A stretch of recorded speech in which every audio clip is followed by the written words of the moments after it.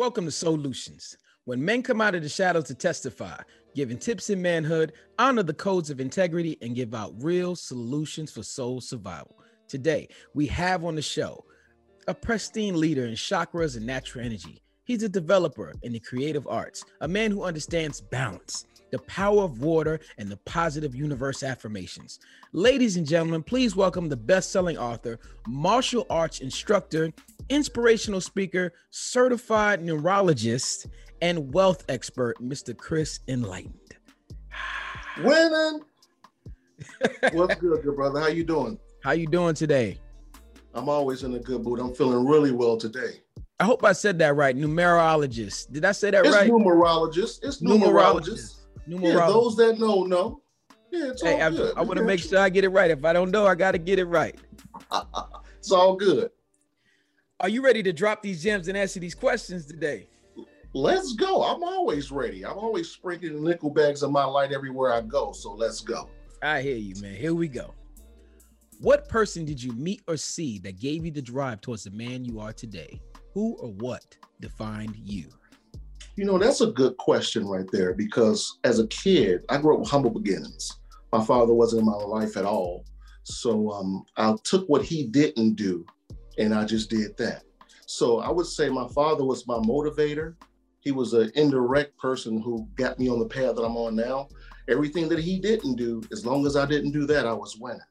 But as an adult, I would say the person that I would really admire the most would be my spiritual master, Dr. Mitchell Gibson.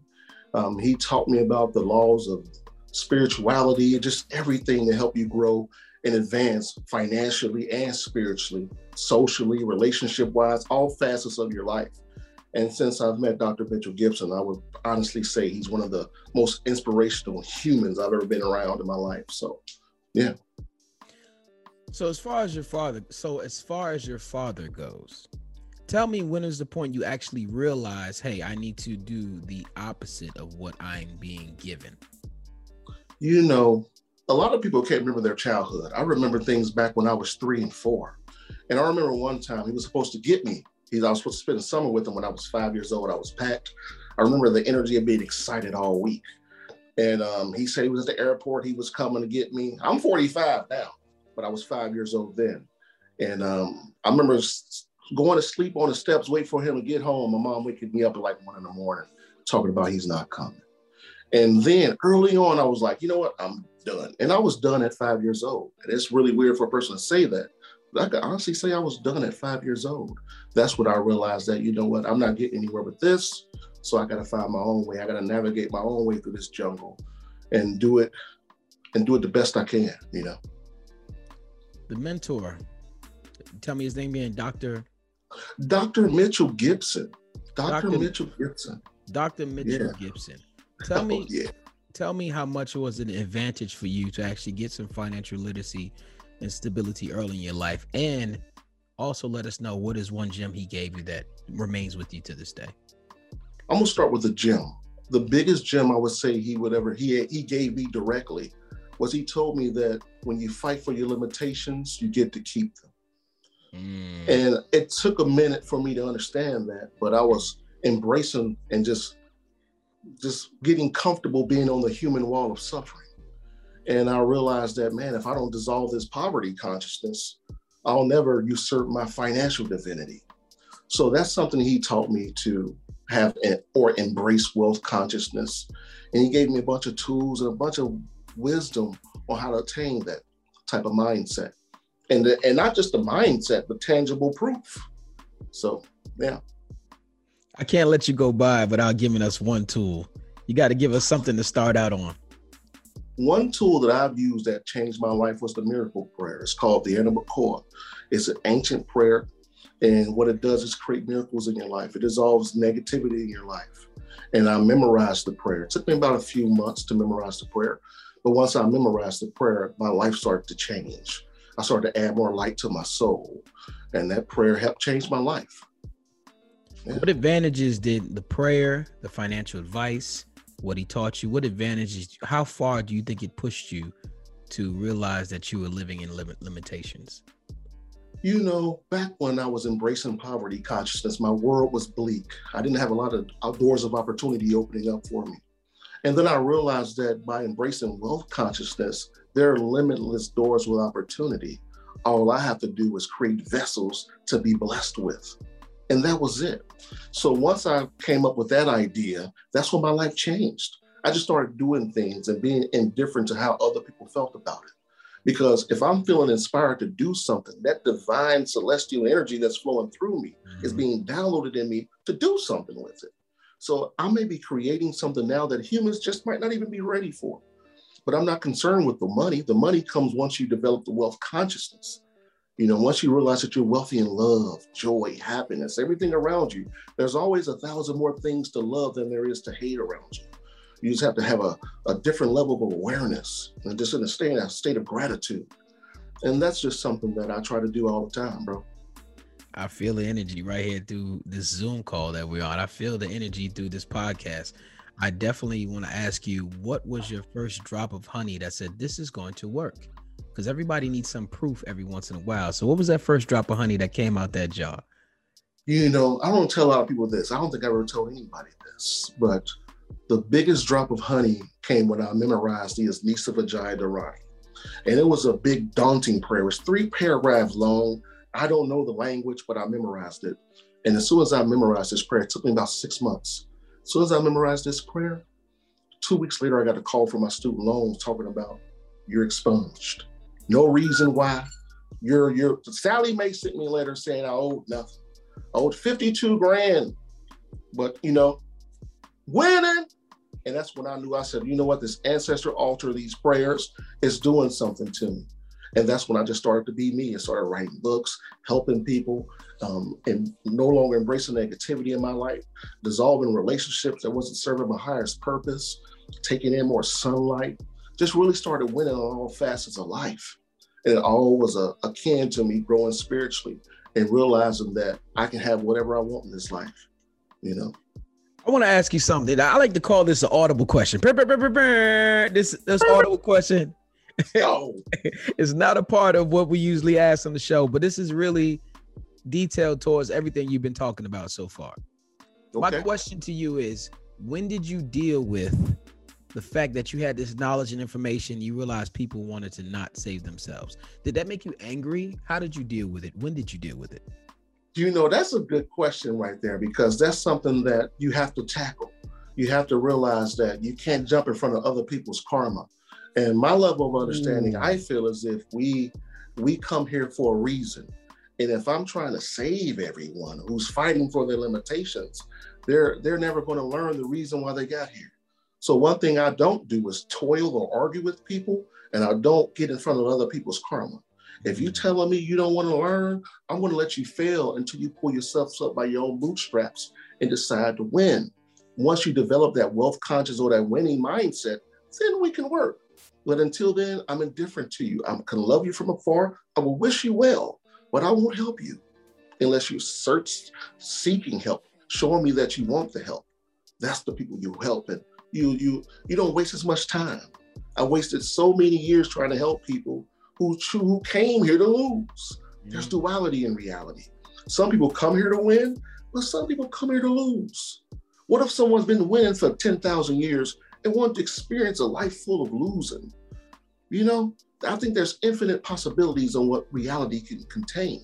So I don't judge people wherever they are, whatever decision they make is the best decision they thought of at that moment. There's no right or wrong.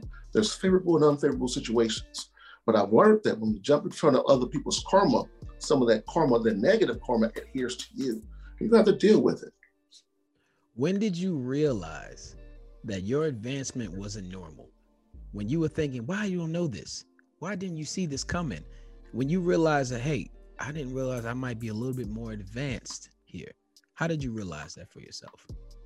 You know, I would say I grew up in the hood, humble beginnings, in the hood ghetto of Cincinnati, and it was rough. You know, one of those projects where it's like, I don't know if you know anything about Cincinnati, but yes, I got family in Cincinnati. Shout out to Cincinnati. You already know about the Lincoln Courts, though. That's where I grew up the first 18 years of my life, man.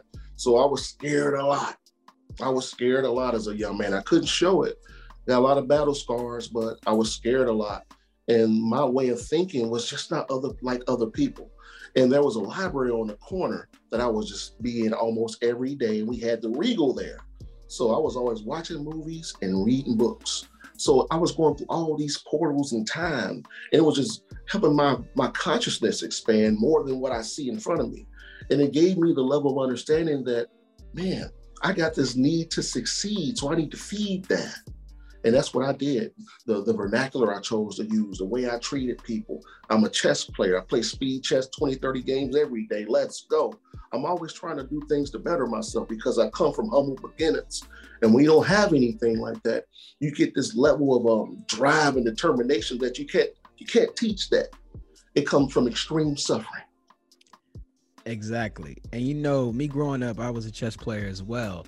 And once you drop those chess pieces off in any impoverished situation, people pick up that game and they love it. And they forget about the bad times they're going through. You just have to activate the creativity in people. So I've seen the game of chess flood a neighborhood where everyone was playing. They forgot about being negative or forgot about any impoverished situation they were going through.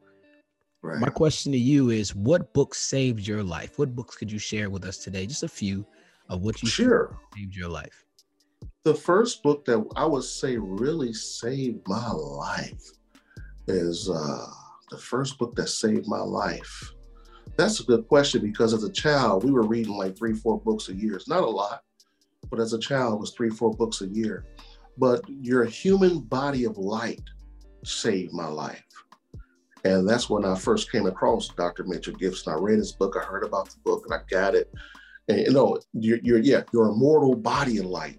And it talked about how, although we're living in this earthly domain, there's a whole other spiritual side of you that you can't even fathom. And he was just going into some of the things that you could expect on the other side, and a whole bunch of other things that I really can't really divulge.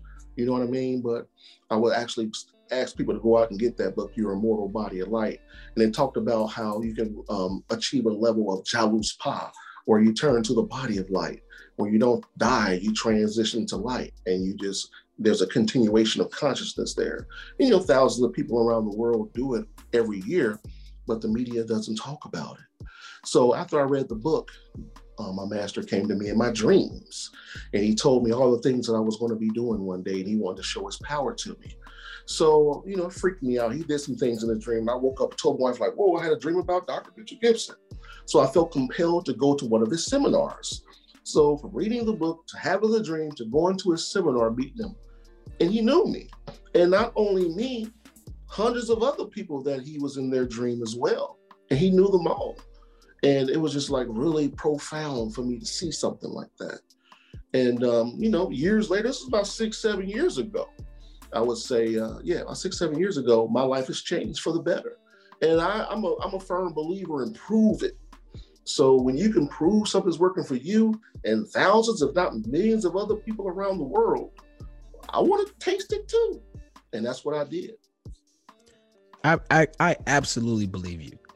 I have a lot of dreams where I feel like I travel to different people's lives or different situations where I get to see up front whatever trauma they may be going through. It's always some type of trauma. It's never really a celebration, where it might be some death in the dream and I get to watch and experience what just happened.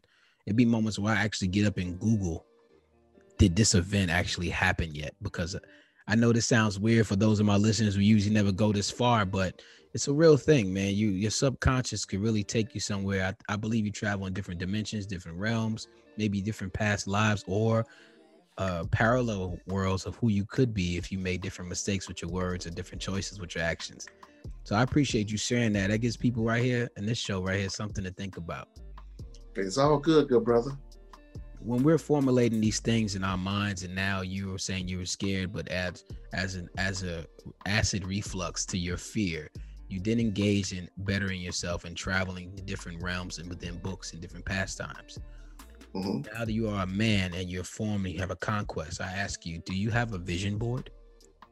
Of course. I have 3. I have one, a visual, a tangible vision board that you hold.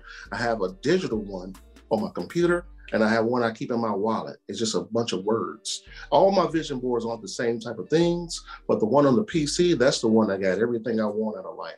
See, your vision board is a bridge to give you what you need in life.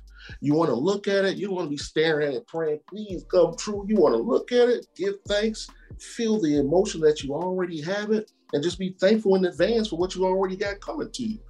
When you think about things in this earthly domain, it doesn't happen in real time, although your thoughts occur in real time. But it takes time to extract that from the ether. But you have to do things like think about it. When you think about something that you want, you create an atom of consciousness. But you have to fuel that atom of consciousness with an emotion of joy, happiness, love. And once you do that, you have to do something tangible every day that's in alignment with what you want. A lot of people get manifestation and dream boards mixed up by just sitting there thinking, hoping and wishing and praying.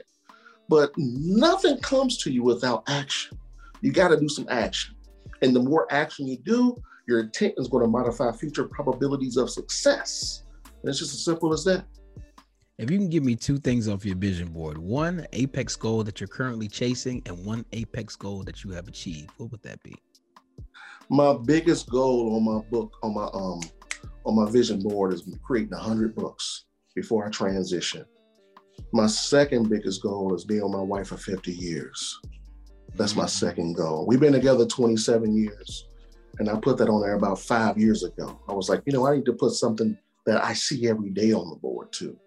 Something that I can strive for. So that helps me keep sweetness on my tongue when I talk to my queen. I always treat her as if she means everything to me. She never goes a day wondering if, hey, does he love me? I tell her all day. I'm real sweet to my lady. And I try to make it cool to show these young men that, hey, when you with your queen for 10, 15, 20 years, it gets real sweet.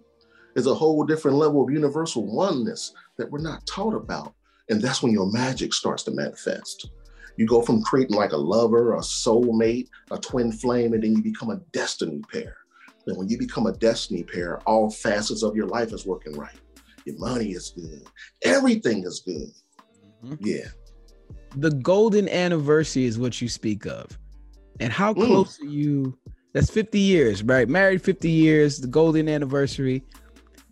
How many books have you written so far? Just 5 right now. Just 5. Listen, we can do it. We got 95 to go. That's something super important. I cannot wait until you reach your 100 book. I will be standing there like he did it. And I've been doing that. I put that on my vision board 5 years ago. So I'm knocking a book out every year. So I'm on course, but I need to step it up a little bit. You will. Absolutely. Yeah.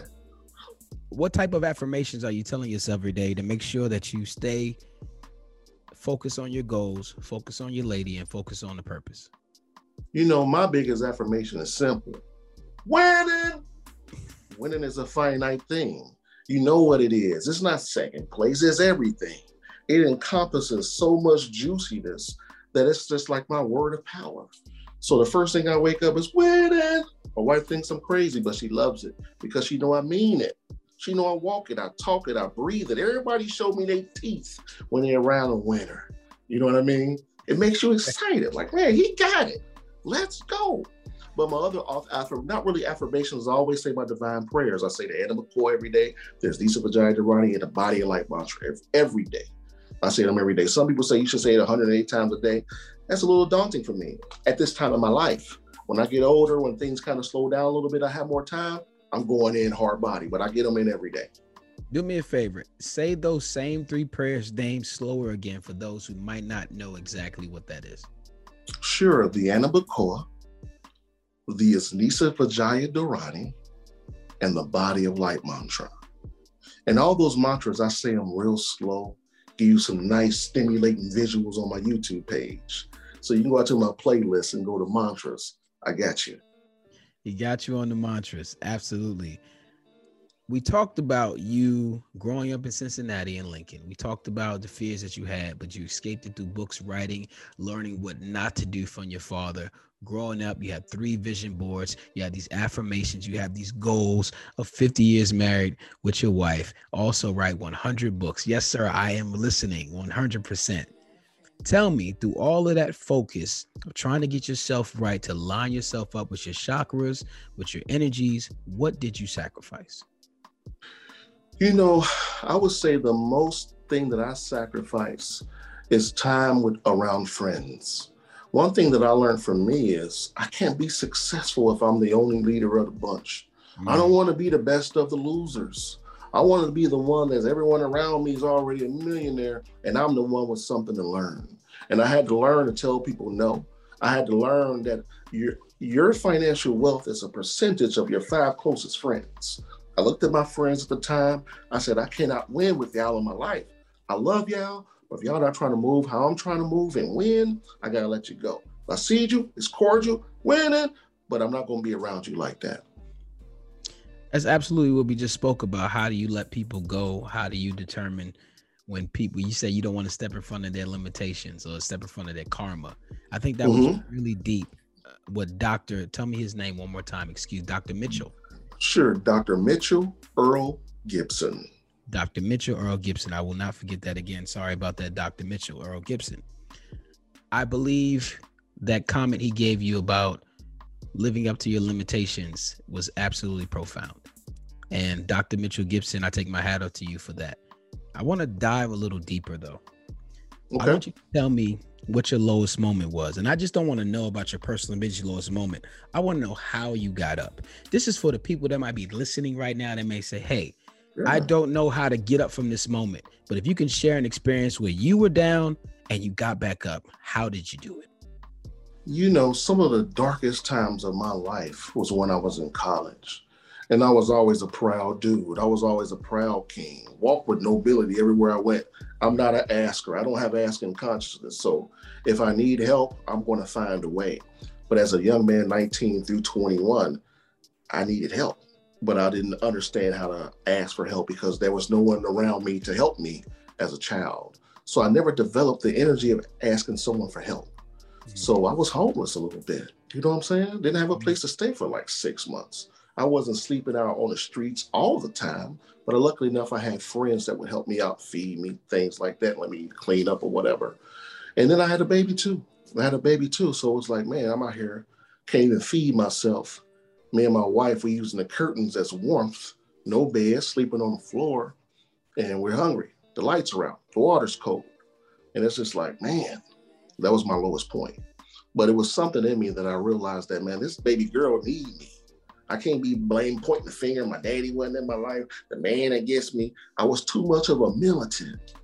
And I realized that all this negative thinking and negative energy fighting the power, unfortunately, is not getting me anything right now. So I got to do something that's not traditional to start winning. And that's what I did, bro. I started to start changing my thoughts because that was free. It didn't cost me anything to stop cursing. It didn't cost me anything to stop being around negative people. It didn't cost me anything to just start dreaming dreams of grandeur. And that's what I started to do. I started to sit there and start envisioning the life that I wanted to have, the life that I wanted my daughter and my wife to have. And that was one of the things, that's my first spiritual tool right there in my mind. You know what I mean? So that was like the darkest part of my life, man. I get like, not emotional, but, you know, thinking about that energy that I was thinking about at that time was traumatic. You know, a lot of our brothers, you know, I come from the hood, seen a lot of crazy stuff. Pistol whips, shot at, seen people get shot at in the head, people get their teeth knocked out from butts of guns, stabbings, you name it, I've been around and I've seen it, unfortunately. But that was never me, man. You know, one thing about a lot of people that are born in the hoods, we can't choose where we're born. I never felt like a hood dude. I fed in because I had to fit in. I had to do some things sometimes that I didn't want to do because if I didn't, it would be done to me. So a lot of things that I grew up with molded me, all those challenges that helped me evolve, I give thanks for. A lot of us, they anchor so much negativity, they lose the ability to unfetter or unchain themselves from that moment of time that no longer exists. All our challenges are here to help us evolve. So I look at all the suffering I've been through. I can relate to anyone that's suffering. I'm a beacon of light for people that's suffering. I know how it is to suffer. I know it real well. So I see when someone's suffering on the frequency that I was once suffering on, I can go there emotionally, spiritually, and help them usurp their divinity, bro. Talk to me about that moment where you decide to change your mind. That moment. Can you give us like a story about where you were, where you sat down at, for the people that's digging really deep right now? I'm gonna be real with y'all, man. Sometimes sparks of greatness happens in some of the lowest places. I didn't have a place to stay, so I was over my homie's house, and I used to love cold gin. I threw it in the freezer, had a big old bottle, and I sat there on that couch. This was like 2000, maybe? No, it was 1998. 1998. I sat there and I'm drinking this gin and just playing Miss Pac-Man. And I wasn't going to stop playing until I beat Miss Pac-Man. And I just played that thing all day drinking. That was the last time I had a drink for about 10 years. You know what I mean? That was just a profound moment for me. I don't know if it's because I was in a trance playing Pac-Man, drinking, or what. But after I got done with that, I didn't take another drink for another 10 years. Got my family back and been winning ever since. So I give thanks to Miss Pac-Man and Jen. Absolutely. See, it comes from the most profound places. I had a conversation with another person on the show, and it's all a privilege. It's pretty much all a privilege after you go through everything. You realize that the actual equation called for this to be a part of your recipe for the gumbo to be just right. You to serve up a pot. If you're going to be a servant, for you to serve a pot of gumbo of yourself, the recipe got to be right. That means you got to have all the proper ingredients, and you don't know where the manufacturer is bringing the ingredients from. You don't know how long it's going to take for it to simmer down and hunker down and be the right pot of gumbo for your spirit to really give out the type of food people need to stand up. And I appreciate you sharing that story with us today. Let's get out of that energy a little bit. Let's take it to a little lighter level. Let's go. Winning. Tell me something. What have you procrastinated on and why? One thing I procrastinated on was my last book that I haven't even finished yet. It's called Information Entities. I just wrote Consciousness Equals Choice back in October. And I don't think that consciousness equals choice is saturated in the consciousness of people yet before it be to bless them with another jewel right now. So I got another book of poetry dropping out in October that's going to replace Information Entities, and I'll drop Information Entities in 2022. So I procrastinated on finishing up that book. It's the first time I've done that. 70% done, and said something was like, you know what, Chris, they ain't ready for this just yet. Wait. It's all about positioning and timing, So I'm waiting. I'm going to listen. I'm going to be obedient.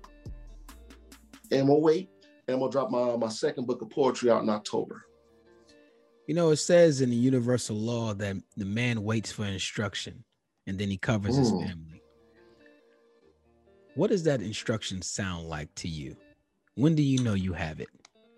You know what? That's a great question. That's a question that my daughter actually asked me years ago. She said, how do you know when spirit talking to you? How do you know when I'll say, you know what, baby, it's not going to sound like your voice. It's not going to be in a guttural language. It's going to be in a feeling and a gnosis or a knowing. You're just going to instinctively know without knowing how.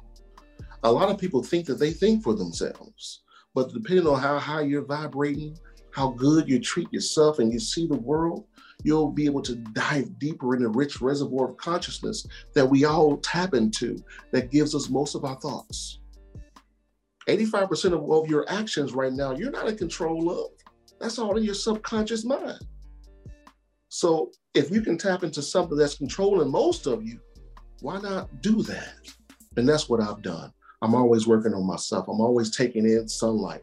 I'm always breathing life into people. I'm always winning, saying it. You know what I mean? Creating things for the betterment of mankind. That's how you win. Money is tangible. It comes and goes. But who you are lasts forever. And it transcends time.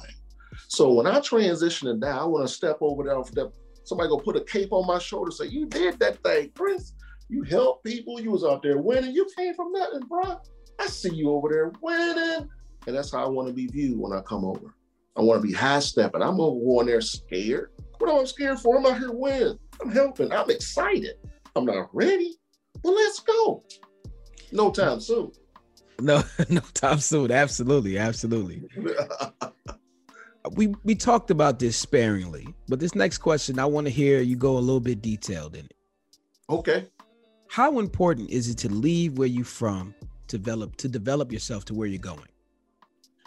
You know, that's a good question too, because they teach you to bring everyone up with you. But if you know anything about Maslow's pyramid, if you bring everyone to the top, you're going to fall back down to the bottom. So there's a consciousness that hovers around certain areas and certain people. It has nothing to do with the race or creed. It's the energy of the area. I grew up around predominantly Black people. If you would have took all of them out, put white, Chinese, Arabic, whatever, the energy would have been the same because there's a bunch of suffering going on. And when there's a bunch of suffering, unfortunately, there's a bunch of violence. So in order for you to get out of that, clean your spiritual soul, you got to get out of that. You got to get out of that and be a beacon of light to other people saying, hey, it's great over here. Come on. You don't have to do that. Everything's a choice. Again, I didn't choose consciously to be born in the hood, but something made me allowed me to be born in the man that I am today. And I give thanks for that because I can go anywhere and feel comfortable. When you're from the Lincoln Course, I don't care what state you've been in the hood, it's the same, man. The energy's the same, and we know how to move. You can't teach that. And it ain't a negative thing. It's more of a laid back thing than anything, you know? This world is funny to me, the universal energy. I think, if I'm not mistaken, my family lived in Lincoln Courts, and I spent an entire week there in the 90s. And I want to shout out my cousin AC real quick. She is one of my favorite people on the planet. And I spent a week there, and some interesting things happened while I was just sitting outside on this big old rock right in the middle of the project. Like, it was a huge rock. I don't know, you familiar with that? I know exactly what you're talking about. That's the spot. Yeah. I know right in the middle. I know where you at. I'm super familiar. That's funny because, you and I are just really meeting to get this thing together. And I know exactly. I spent time there more than a week. Okay. I think it was about 2 weeks, and I had a great time. But there was a lot of stuff going on in the hood. It's a lot. In the hood, you don't want to move around like that. Please don't. But things become normal to people, and some people can't believe that it's something different. In fact, some people, no matter where they go, they look for that normal in whatever area they just travel to. So no matter what, if you take them to paradise, they're going to look for the hood inside of paradise instead of enjoying what their new energy seems and feels like. And that's the scariest thing for people. Yeah. Well, it's all about your consciousness. You see, your reality is a reflection of how you feel about yourself inside. So when I moved out of Cincinnati, I told my mom, if I stay here, I'm going to be dead. I got to go. So I went down to Atlanta. I moved to a hood because that's all I could afford. It was the same old thing. And my homie getting shot in the head, we getting shot at, and you name it. I'm just trying to go to a concert. You know what I mean? But in the hood. But, all those challenges did help me to evolve to something else, man. And I give thanks for them, bro. And a lot of people just don't realize the blessing that there is in those lessons. So many. It's all a privilege. Matter of fact, I remember who I was talking to now, Mr. Elijah Long. It's all a privilege. He spoke about how he was a struggling actor in New York City, and he was homeless at the time. And he had $5 left to his name, and you hold your book bag real tight when you fall asleep on the bench in New York. And he had a pizza. He fell asleep with pizza in his hand, and he woke up and a New York rat was eating his pizza. So he took the piece of the pizza and threw it back gave the rat the half of the other pizza and ate his pizza and looked at God and said, it can't get no lower than this. I am standing on my failures now. It will not be. And today he is a successful director, just the first Black executive producer, I believe, of Rambo 3. So do it. So this guy came up, and I'm just telling everybody, when you change your energy, like Mr. Chris said, it can be winning season 3. Absolutely. Now I have this question here that is very intrusive. Now, you don't have to answer if you don't want to, but it's a 2-part question. Drop a gem if you like. Let me get some water on this one, then. I got to get some water real quick, bro. Go ahead. There's no rush. There's no rush here. Okay. The question is, what was abusive to you that you thought was love? What was abusive to me that I thought was love? That's a good one. That's a good one.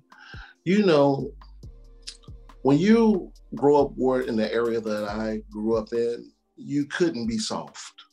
You couldn't be soft. And mom didn't have my daddy around, no older brothers, so my mom was real tough on me. And the lady that raised my mom was even tougher on my mom, and her name was Big Emma, peace of blessings be upon her. She's real tough on us. We got a lot of whoopings, you know, people would call it abuse, but she was a strong disciplinarian. If you start something, you better finish it. I don't care what it is. If you got something to put on your plate to eat, you better eat every drop. If she come home, that house ain't clean every day, the whole house getting a whooping. You know, it was 3 of us in there. So we was on everybody, make sure everybody did what they needed to do today, because I ain't trying to get whooped for them what nobody else done. That don't feel good. But this is how we was raised, man. It's like the 90s handbook. Oh, man. For parents. Come on, man. But, you know, she could only invest in me what was invested in her. You know, she was invested in so much negativity. It was only natural for her to bequeath it unto me. But it's my job as the ambassador of my family to raise us all up and start something new. I didn't raise my daughter like that. I taught her what love was. Love is knowing when to hold on and when to let go. It doesn't have to strike. I would always talk to my daughter. You know what I mean? So everything that was done to me that it didn't feel good, that I was mad, you know, those times, I hope you die, type of stuff like that, you know, because it's so extreme. Yeah. You know, I never wanted my daughter to utter those words about me. So I showed her a different thing. So I think my whole suffering motif was so she could have the beautiful life that she have today. So a lot of people think it's all about you. It's not all about you all the time. Sometimes you can be the conduit to something great in your bloodline. Play your part. Stop worrying. Stop crying about it. How did you recognize it, and how long did it take for you to accept it? That's a good question too, because at 13, I was done. I was done. Like I said, I love her to this day. She's on my altar and I love her to death, man. I mean, she's the most influential person in my life, but she was really strict. But at 13, I had enough. You know, we would get whooping sometime, where not really a whole whooping, just a couple hits. But, you know, not even just a couple hits. That sounds like someone who's used to getting hit. But I had been taking martial arts since I was 6 years old. And by the time I was 13, I was nice. I'm still a martial artist. But anyway, and she hit me. I caught it. She hit me again. I caught it. I brought her into me. I said, you know, you ain't going to be hitting me no more. I was 13, but I felt like I had this God-like consciousness at 13. And she said, well, you got to get out of here then. And I said, okay, when I moved. And that's when I moved in with my mom full time. You know, my mom, she worked nights and she didn't want me being at home in the hood alone. So I was with my great aunt. But at 13, I was done, you know. Absolutely. Absolutely. Talk to me about fatherhood. Now, I just don't want to talk to you about fatherhood when your kids are all precious and cute. I want to talk to you about the times where you love your kids, but I don't like you right now. Talk about the patience you need to have as a father. You know, patience is not even a strong enough word to really convey the energy of patience that you need to embrace when you're a father. You have to be indifferent to what's going on and realize that that little sentient being is your child. She come here to experience life. She come here to experience life. Has nothing to do with you. You're here to mold them. When they make mistakes, you just can't come at them all guns blazing. You have to let them know why you're mad. And if you need to express yourself that way in physical violence, you need to check yourself, you know? So there's a lot of times where I was like, whoa, you about to get emancipated. You know what I mean? Because, you know, what you talking about? What? You know what I mean? So, but that never came to it. 99% of the time, our daughter was amazing. I love her to death. She's the best thing that I've ever created. And I pour into her to this day. There's nothing she can't ask me that I won't do. Nothing. I don't care what it is. But that's the type of a road dog dad that I am. You know, but yeah. Patience. Give us a gem of fatherly advice that you would give a new father right now. The biggest thing some of the biggest issues I had as a young father was wondering if I was good enough.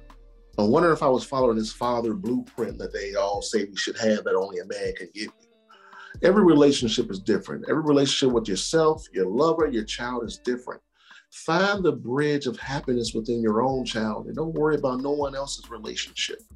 Talk to your child. Be honest with your child. Tell them like how you're feeling. Don't ask them what they're doing. Always ask them what they're thinking about, how they're feeling today. Right. Be mindful of their emotions. Be mindful of how you treat their mother. My daughter's never heard me call my wife out of her name, raise my voice. She never even heard us argue because I didn't want my daughter to grow up like I did. So when me and my wife had some disagreements, we would be quiet around each other. My daughter knew, but she also knew enough not to ask why because it felt different. She knew something was up, but she never heard me mistreat or seen anything negative towards me, towards her mom. So in her paradigm, that type of mindset or reality doesn't exist.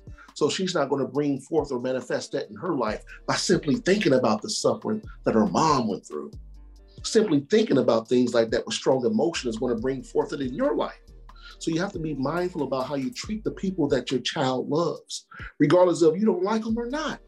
You always have to be the bigger god or goddess when you're doing things like that. People need to also absolutely understand that your child's going to love you whether you're a monster or an angel. They love you. And that's where your clean slate comes in. They don't know your history. They don't even know your story. That's why I always encourage people to try to interview their parents, because your mama and daddy had a story too. The choices they made, there was a lot of things going on in their life. They wanted to be things that they didn't accomplish. Sit down and interview your parents. And once you sit down and ask them these really tough questions, whether y'all get along or not, you will understand yourself a whole lot more.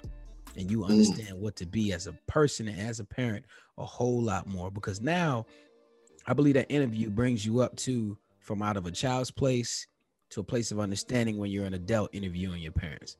Because now you have some of the experiences that they have to relate to what uninformed situation they made that either hindered your life or greatly increased your life.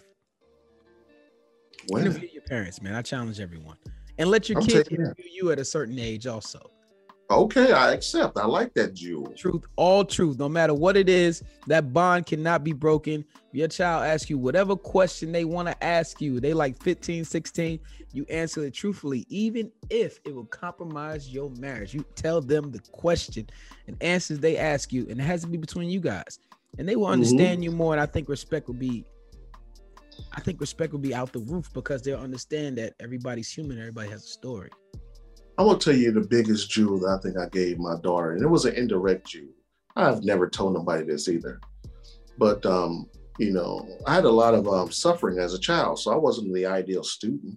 I was a good student, but I was also had a lot of aggression, so I was always getting suspended and stuff like that, and get kicked out of class, all this, you name it. And but I always told my daughter, yeah, I was on the honor roll. I was the best student ever. Every year, A student. Yeah, I was great. So I realized that the truth doesn't have to be the truth as long as it gets the desired result. So my daughter, unbeknownst to her, that I'm over here C and D in some of the years as a child. She trying to get them A's and B's, trying to be like me. So I indirectly help her try her hardest.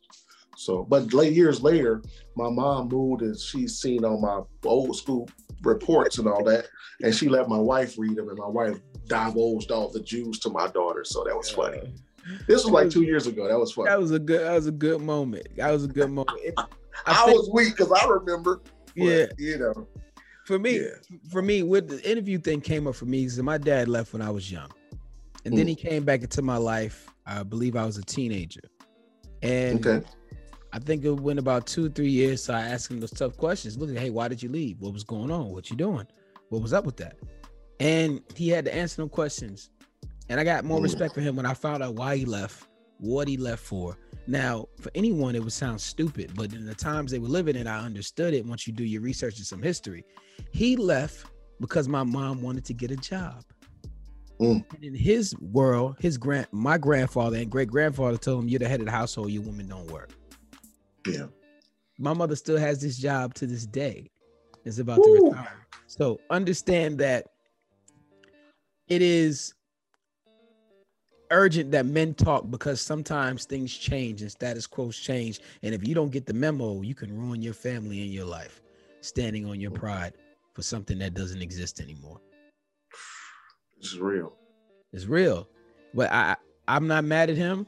I understand his lifestyle and his choices of what he was given and what he was taught and what he stuck to.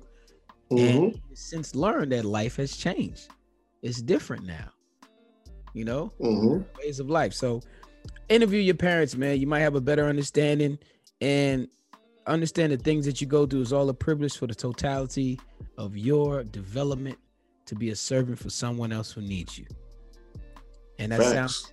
and that sounds real easy coming from a person who has all his limbs, has his health, and all these great things. But everyone has an extreme purpose. Just look for your opportunity to be that guiding light. Mm-hmm. Facts. I want to talk to you about one of my favorite questions we have here today. Okay. Now, we talked about you being an aggressive young teen. We talked to you about Okay. being, a little upset about the way the circumstances were. But did you ever get a sex talk? Who or what gave you sex education? You know what? In the hood, you don't get no sex talks. So my mama wasn't talking to me about sex, and I learned about sex from my homies. Unfortunately, there was thousands of girls around where I'm from, and all of them had some of them had low self-esteem. Excuse me, guys. Some of them had low self-esteem. I'm just being real. You wanted to know? No, that's real. That's real. See, I'm laughing because why do we get instructions from someone next to us who don't know either, right? No. And the severity. The reason I am encouraging this question and talking to men about it, because I want us to not be ashamed to talk to our kids about sex. Because if we don't, the media will. They put all these images in their head. Sex is selling at a high rate on everything. You can watch a Tropicana commercial and it might be a girl in a thong drinking the Tropicana juice. It just might be something sexual everywhere you go. So the encouragement, and then like on a deeper note, the government has come in and taken our relationships for profit. If we can't get it together with some of our baby mamas, we end up on child support. And if we don't have the knowledge or financial literacy to understand what we're getting into, it could lead to your license being taken away. It could lead to you being out in the street. It could lead to you never being able to actually have the opportunity to be the father that you want to be to your kids. Mm-hmm. And not saying that it's us versus women. It's just it is the moment of where you can actually have some stronger thought from having a good sex talk and understanding the severity, not just the actual feeling of it, because the feeling is great. It's one of the best things in the world to enjoy. But the actual, we play chess, the 7 moves later. What happens 7 moves from now? After that, maybe that one night stand. What happens 9 months from now, possibly, if I don't put this? What does that look like for the rest of my life? I'm only 15, 16 years old. Mm-hmm. So I think we should talk to our kids and let them know what's out, the sons and the daughters, and let them know what's out there. Do you think you're going to talk to your daughter about sex? My daughter's 25 and she's already moved out. So, but I personally talk to her about sex though. but my wife did. My wife did. The beauty about having a 2-family home, we can choose our battles. Right. And the thing I'm not comfortable with, go handle that. The thing she's not comfortable with, I come in strong. So we always on a strong front. I'm not gonna jump in the lane where I'm not that good. I let her handle that. It'd be mad funny if you pulled it to the side now and say, "Hey, I want to talk to you about the birds and the bees." Yeah, she probably laugh and give me 2 to the body. Be funny. Yeah, 2 to the body all day with Lil D. Hey, listen, I just want to encourage people, man. Just to have that conversation. It's uncomfortable. Your kids, when they need it. Some kids mature faster than others, but remember when you send your kids off to school, other people are maturing your kids through phones and all that faster than you think. So I think you're just ready for that conversation. And friend to the show, Cam West, said for him, he's in his 20s. It started with respect from his parents. His mom and dad told him respect for women early, which transcended over to how far he would go into the bedroom. See, coming from the hood, we don't have too much guidance in terms of what respect looks like and what talking to a female consists of, in the correction of how the rest of the world might view catcalling and everything like that. We have a different code text how we talk, and we have to develop ourselves out of that. Now, for some reason, it's spilled out into the streets, into our music, and now it's main popular culture. But at one point, it wasn't the main. So I just have an underground basic level of communication, how we could treat our women and how our women expect to be treated. Mm-hmm. Absolutely. I agree 100%. I mean, yeah, that's one of the, I don't think a nation of people will ever do as well as they're treating their ladies. So I think once we start getting the grasp on how we treat our women and respect our women and our children, no one could touch us. But right now, we're not respecting home. So that energy of disrespect is coming back on a lot of Black brothers and sisters, unfortunately. Absolutely. Now that you say about the nation, should there be a basic training program amongst men, a level of education and skill traits teached? Financial literacy, Definitely. communication, change attire, gardening, general wealth building, talking to the elderly with intent, stocks, real estate, but outside of the school system, outside of the Boys and Girls Club, outside of the church. I'm talking about real tribe building within the community. Your next door neighbor has vast knowledge, information about what they do for a living. You all teaching your kids, doing little tutorials, having little lemonade stands or little flea markets where you teach them. Do you think we can ever get that community-wise together? We can do it on a small scale.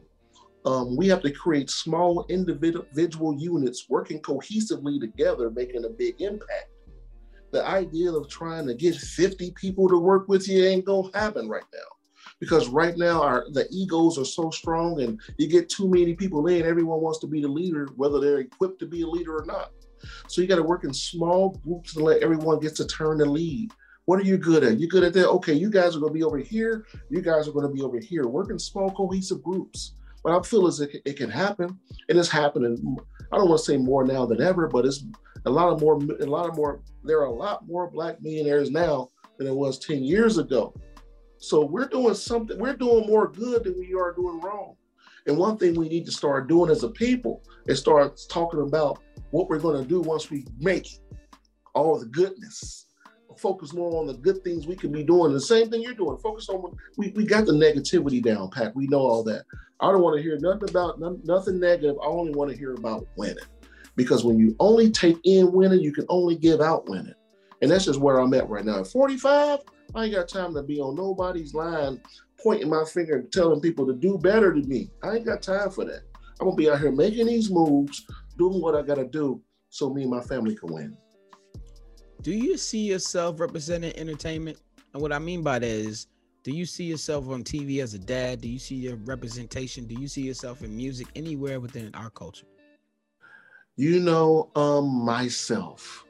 The closest thing I would say to myself would be, I can't remember this brother, Anthony Anderson on Blackish.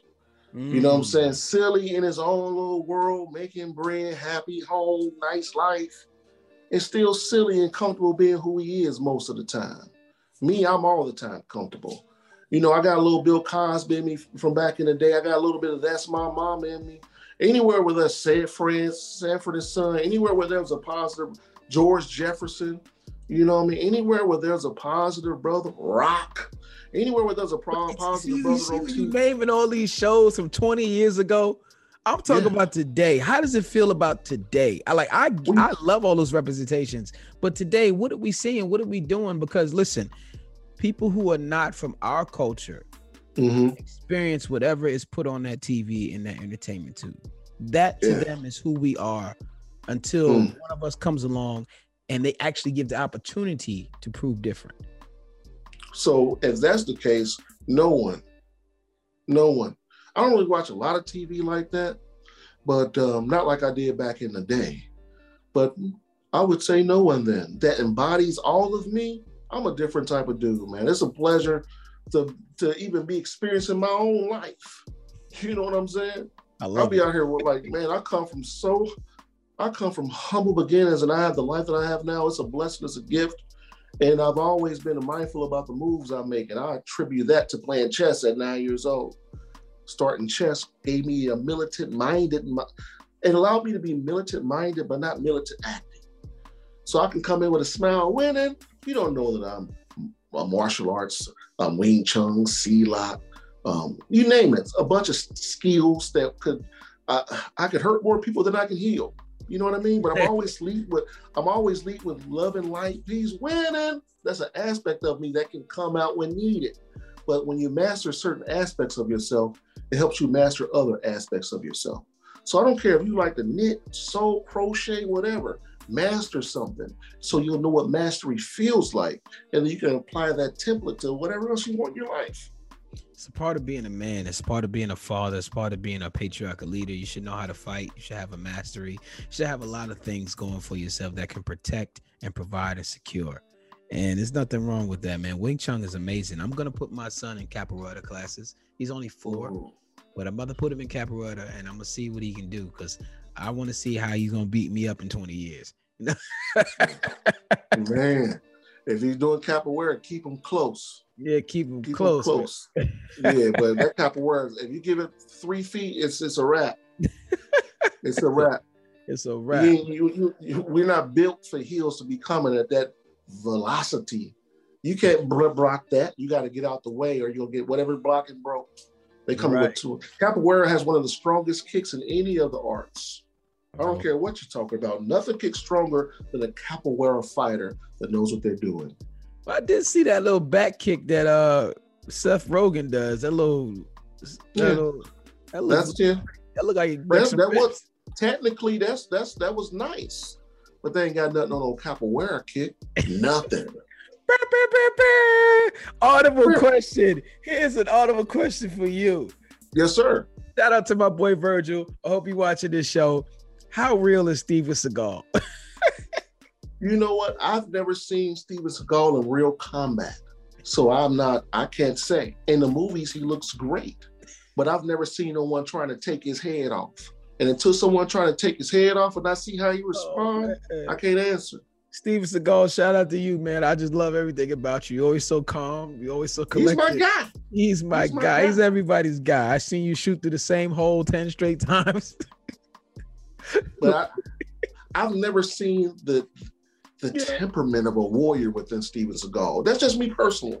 Hey. Most warriors got a little bit of, but it could be the Bushido code he follows. I don't know. I just never seen him in any real combat yet. Oh man, Steven Seagal is hard to kill, man. He was nasty. Screwface have 4 eyes and 2 heads. Yes, sir. We don't know those Screwface. We're sorry for the younger generation. It's called Hard to Kill. Watch the Steven Seagal movie. Check it out. Netflix. I want to poll you real quick. Please do. I'm here. I want to know the top 3 things you want in a woman. And I want to preface this by saying there's no wrong answer here. It's about what you want, what you need. But I always say that men don't leave out the one thing that I'm thinking about, which I feel it should be at least in your top 10. Well, here's your top 3. Mr. Chris, you now have the floor. My top 3 in a woman is I wanted her to really love herself more than she loved me. Mm-hmm. I wanted someone to love themselves more than they love me. Because I love the hell out of myself. I don't need you loving me too. I want you to love me, but love yourself first. You gotta be able to give it. That's why you gotta love yourself. I wanted a strong queen. I wanted someone that people were like, I ain't hollering at her because she's tough. It's gonna take you about a year or 2, maybe marriage before you get that. I wanted that type of chick like that just wasn't free with her soul like that. And I wanted someone who showed compassion when no one else is watching. Those 3 qualities is virtuous for what I wanted in a queen. Anything else can be tinkered, but those qualities, you either got them or you don't. And if you don't have it, I'm flattered, queen, but I'm waiting on that one. Self-love is super important, man, because self-love, it frees space for people to give love and to give it adequately. I always say intelligence should be at least in your top 10. So I hope you put intelligence in there somewhere, because, emotional conversations, the conversations we have with each other, or the dialect and the information the conversations we have later on in life where you start to get old, that sharp mind of a woman is very intriguing to me. I agree with that. I wanted someone who was, who had potential. I wasn't in school with my woman, but we were good friends. We went to the same school, but I wasn't in the same class. I knew she was intelligent about her decisions. You know what I'm saying? The way the vernacular she used. I was like, oh, she don't even curse? Who the hell don't curse? You know what I mean? But this is back in the 90s when everybody was just freely with them. Yeah. But she didn't. And she just had a different energy about herself that was intriguing to me. I knew she was intelligent. Intelligence is felt. You can tell somebody you're intelligent, but you feel it. Yeah. You know? There's a little, I'm from the hood, but I'm still intelligent. Oh, there's a you lot know of, what I mean? there's a lot of intelligent brothers from the hood that just have, they may have watered too much of their dark sides for their intelligence to stand out in the forefront, but their intelligence is still there. Their calculations are never off. And I blame Wu-Tang for all the cursing in the 90s. Let me stop. Everybody had a Wu-Tang. Yes, sir. Yes, sir. Absolutely. Absolutely. Thank you for that answer. I appreciate it. Let me ask you this. How much are you trying to understand communication between you and your lady? Are you familiar with the 5 love languages? The 5 love languages? Nah, I'm not. No, I'm not. Let me enlighten you. Let me enlighten you. Let's talk about it. See, the 5 love languages is words of affirmation, quality time, receiving gifts, acts of service, and physical touch. Now, underneath those 5 things, there are subcategories of what everyone likes and that feeds them the right sources to make them thrive in a relationship. Okay. Words of affirmation, quality time, receiving gifts, acts of service, and physical touch. Okay. Some men like quality time, physical touch. It depends on who you are. It depends on what you like. So out of those 5 things, you can say what you like. That it may be a subcategory of things that feed your soul, your mind, your chakras, your energy. But under those 5 categories, what do you think leads for you? Words of affirmation, quality time, receiving gifts, acts of service, or physical touch? I'm going to go with quality time because you can put a litany of things in quality time. Right. You know what I'm saying? So I'm going with the quality time. We're going to just fill that quality bucket up with a whole bunch of stuff. So the whole point of the book is that you actually recognize, you take like a small survey and it shows you what you value the most. And then your counterpart is also supposed to take the survey and it will show you what she values the most. And then you try to administer things that focus around whatever it is your first and second strongholds are. So if yours is quality time, then she would make sure that even though she's working or doing whatever she is in life to be the best version of herself, she still carves out quality time because that makes you feel full as a man to go face the day. And now you feel like you're Superman, regardless if you already feel like Superman, you got even more armor on you because now your woman is feeding you and you're feeding your woman. So let's say hers is words of affirmation and yours is quality time. Like you said, every day you tell your wife, you're beautiful, I love you, you're special, you're great. You're probably already feeding her things that she loves. She probably already loves words of affirmation, but you're already doing it. And now you're feeding each other, you're feeding each other's souls intrinsically in your mind, you're going in and these are the things you pay attention to. So check out that book, man, whenever you get a chance. It's called The 5 Love Languages. I believe it is something that can help you get on the road to just understanding your partner a little bit better. Because everybody's different. Everybody comes from different qualities. Some people lack these qualities because of their upbringing. Some people were touched as babies, and physical touch, they don't like it. They don't know how to resonate with it. But what happens when your love language is physical touch and theirs is the opposite? They don't like that. So that's where sacrifice and service comes in a relationship. Where you learn to change your muscle memory to grow each other. Love it. Let me ask you this question. Yes, sir. How do I approach a man I have problems with? You really have to think about how he's going to be receptive to what you're giving. If you know it's going to be an argument, why toil with something you already know where it's going to lead? And what are you to gain from the situation? Is he paying your bills? Is he doing something for you that's going to matter in your life? Or if this is an argument by someone that you can say, okay, if I never see or speak to this person again in my life, well, are you okay with that?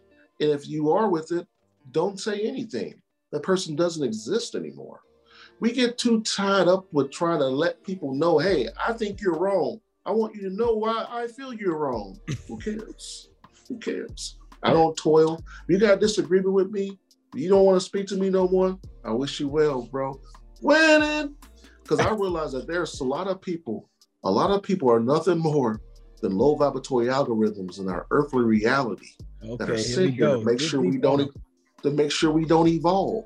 A lot of people are nothing more than low vibratory algorithms in our earthly reality that are sitting here to make sure you don't evolve. So when someone shows you that they're one of them low vibratory people, leave them where they are. Your light is your highest spiritual currency. You got to act like it means something. We give our light away too freely to people. You cannot give your light to someone who has a mind of the night. It doesn't work like that. It's going to dissolve your light, and you're going to be mad because you're taking their darkness. And darkness isn't good nor bad. They're both different forms of the Creator's life. But it's up to you to choose which one's right for your life. Bam, bam, bam, bam. Another audible question, number 3 of the day. Audible question. Do you have a difference between like and love, and why? Yeah, it's a big difference between like and love. It's not even in the, for me, it's not even in the same planet. You know, when I like something, I might not like it tomorrow. I might like it again in 3 more weeks. But if I love something, that's infinite. You can be mad at me, don't want to even do nothing with me no more, but I'm gonna always love you.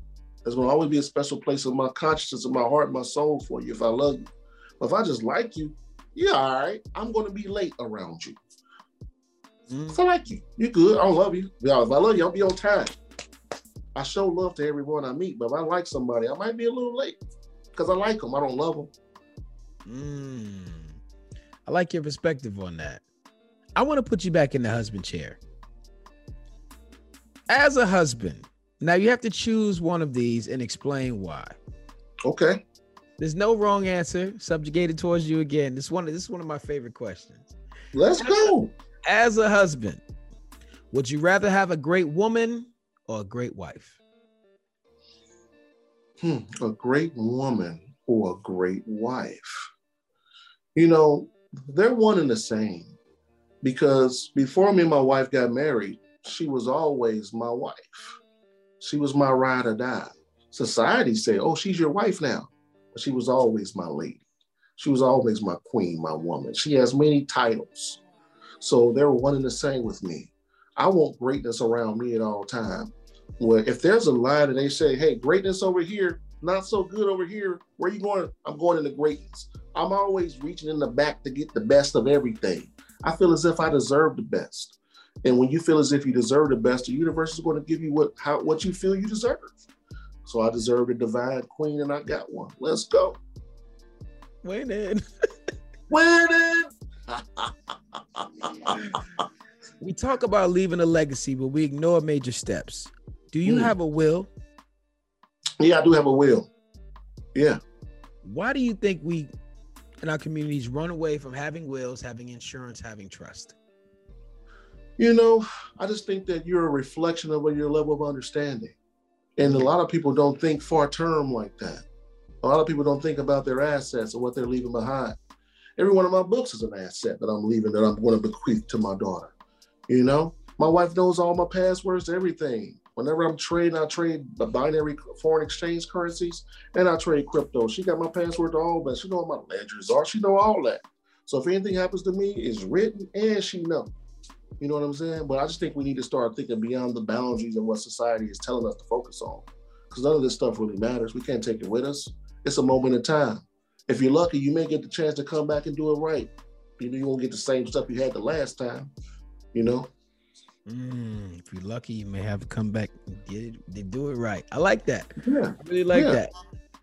A lot of people shy away from things. They like to close their eyes and hope the monster will walk past instead of opening their eyes and seeing what they can do to live or what they can do to understand that it's not even a monster coming to them.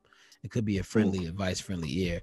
How do you explain to people that laugh at stuff like Reiki and all these divine energies? They just, how do you feel about that? You know, I'm indifferent to their feeling. When I see someone who doesn't understand something, I leave them where they are. I give thanks that I understand it and I see how far I've come. A lot of things that you see in life are reflections or mirrors of who you were or will be or used to be. You have to choose to see who that person is and why are you spending time right now with this person? It's not always about to point the finger or feel a certain way. You got to be indifferent to everything. There's duality in everything.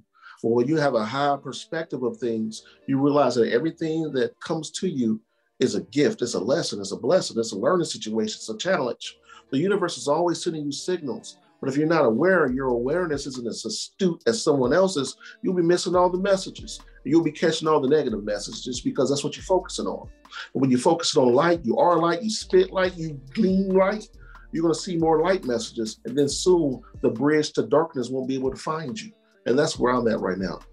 I don't have problems like that because karma is nothing more than momentum. It's not good nor bad. You do a lot of good, you're going to build up a lot of good momentum, impetus. You're going to have a lot of fervor in your way. But if you do a lot of negativity, though, no one see me get that. It's going to get you, bro. It's going to get you. It might not come in the same form, but the energy is going to transmute right back to you. So always give out good because you're going to get good in return. I do a lot of giving. Paying people's food, gas, all that stuff.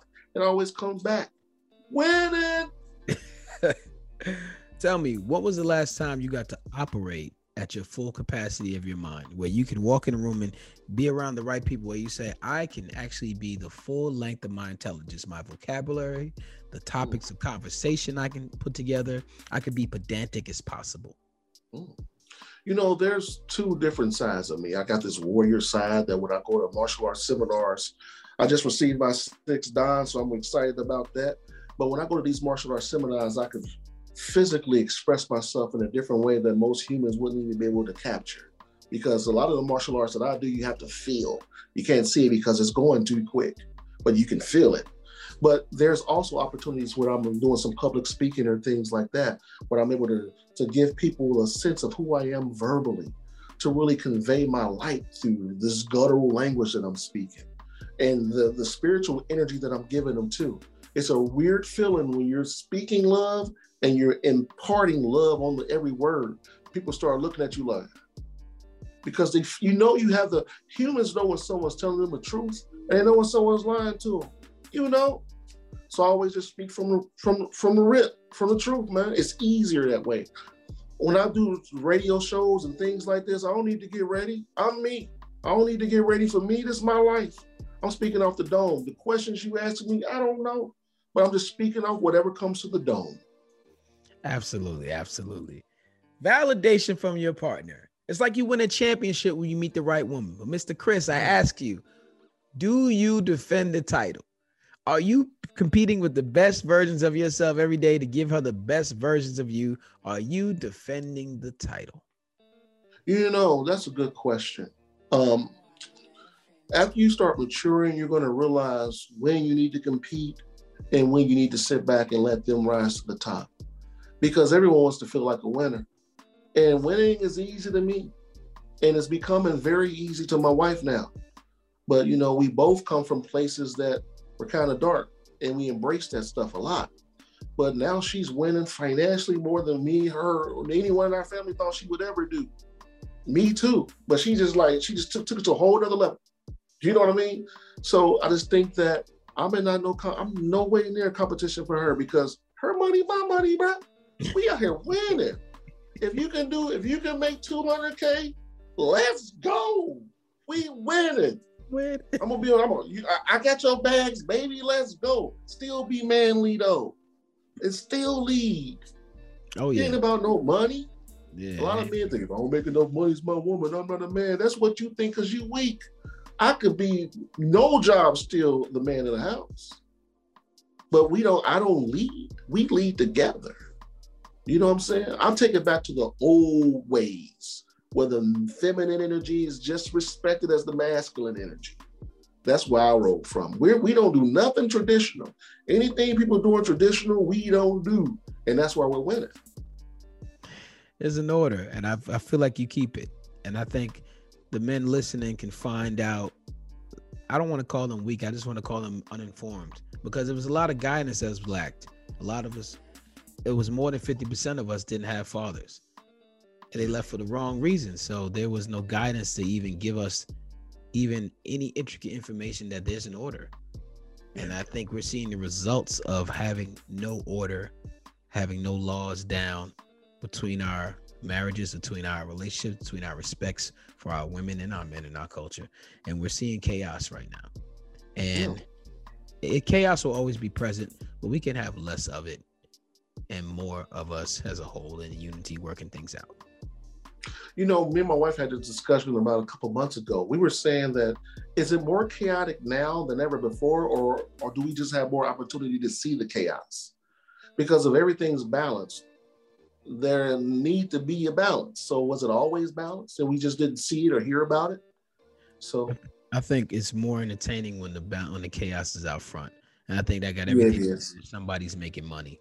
Because I got the question when I asked you, do you see yourself representing the media? Most of the time the answer is going to be no if you're here dropping gems. Because guess what? There's no black men on TV dropping gems. No. And we have all cultures of all walks of life come on the show. But when I talk to another black man, I understand that this is rare air that people see us in to express ourselves in an intricate way, no matter where we come from. The fact that we read books, put in the knowledge and understand the words and understand the coding of how to speak and how to represent ourselves on a professional standpoint is something that most people will call us outliers, but we're not outliers.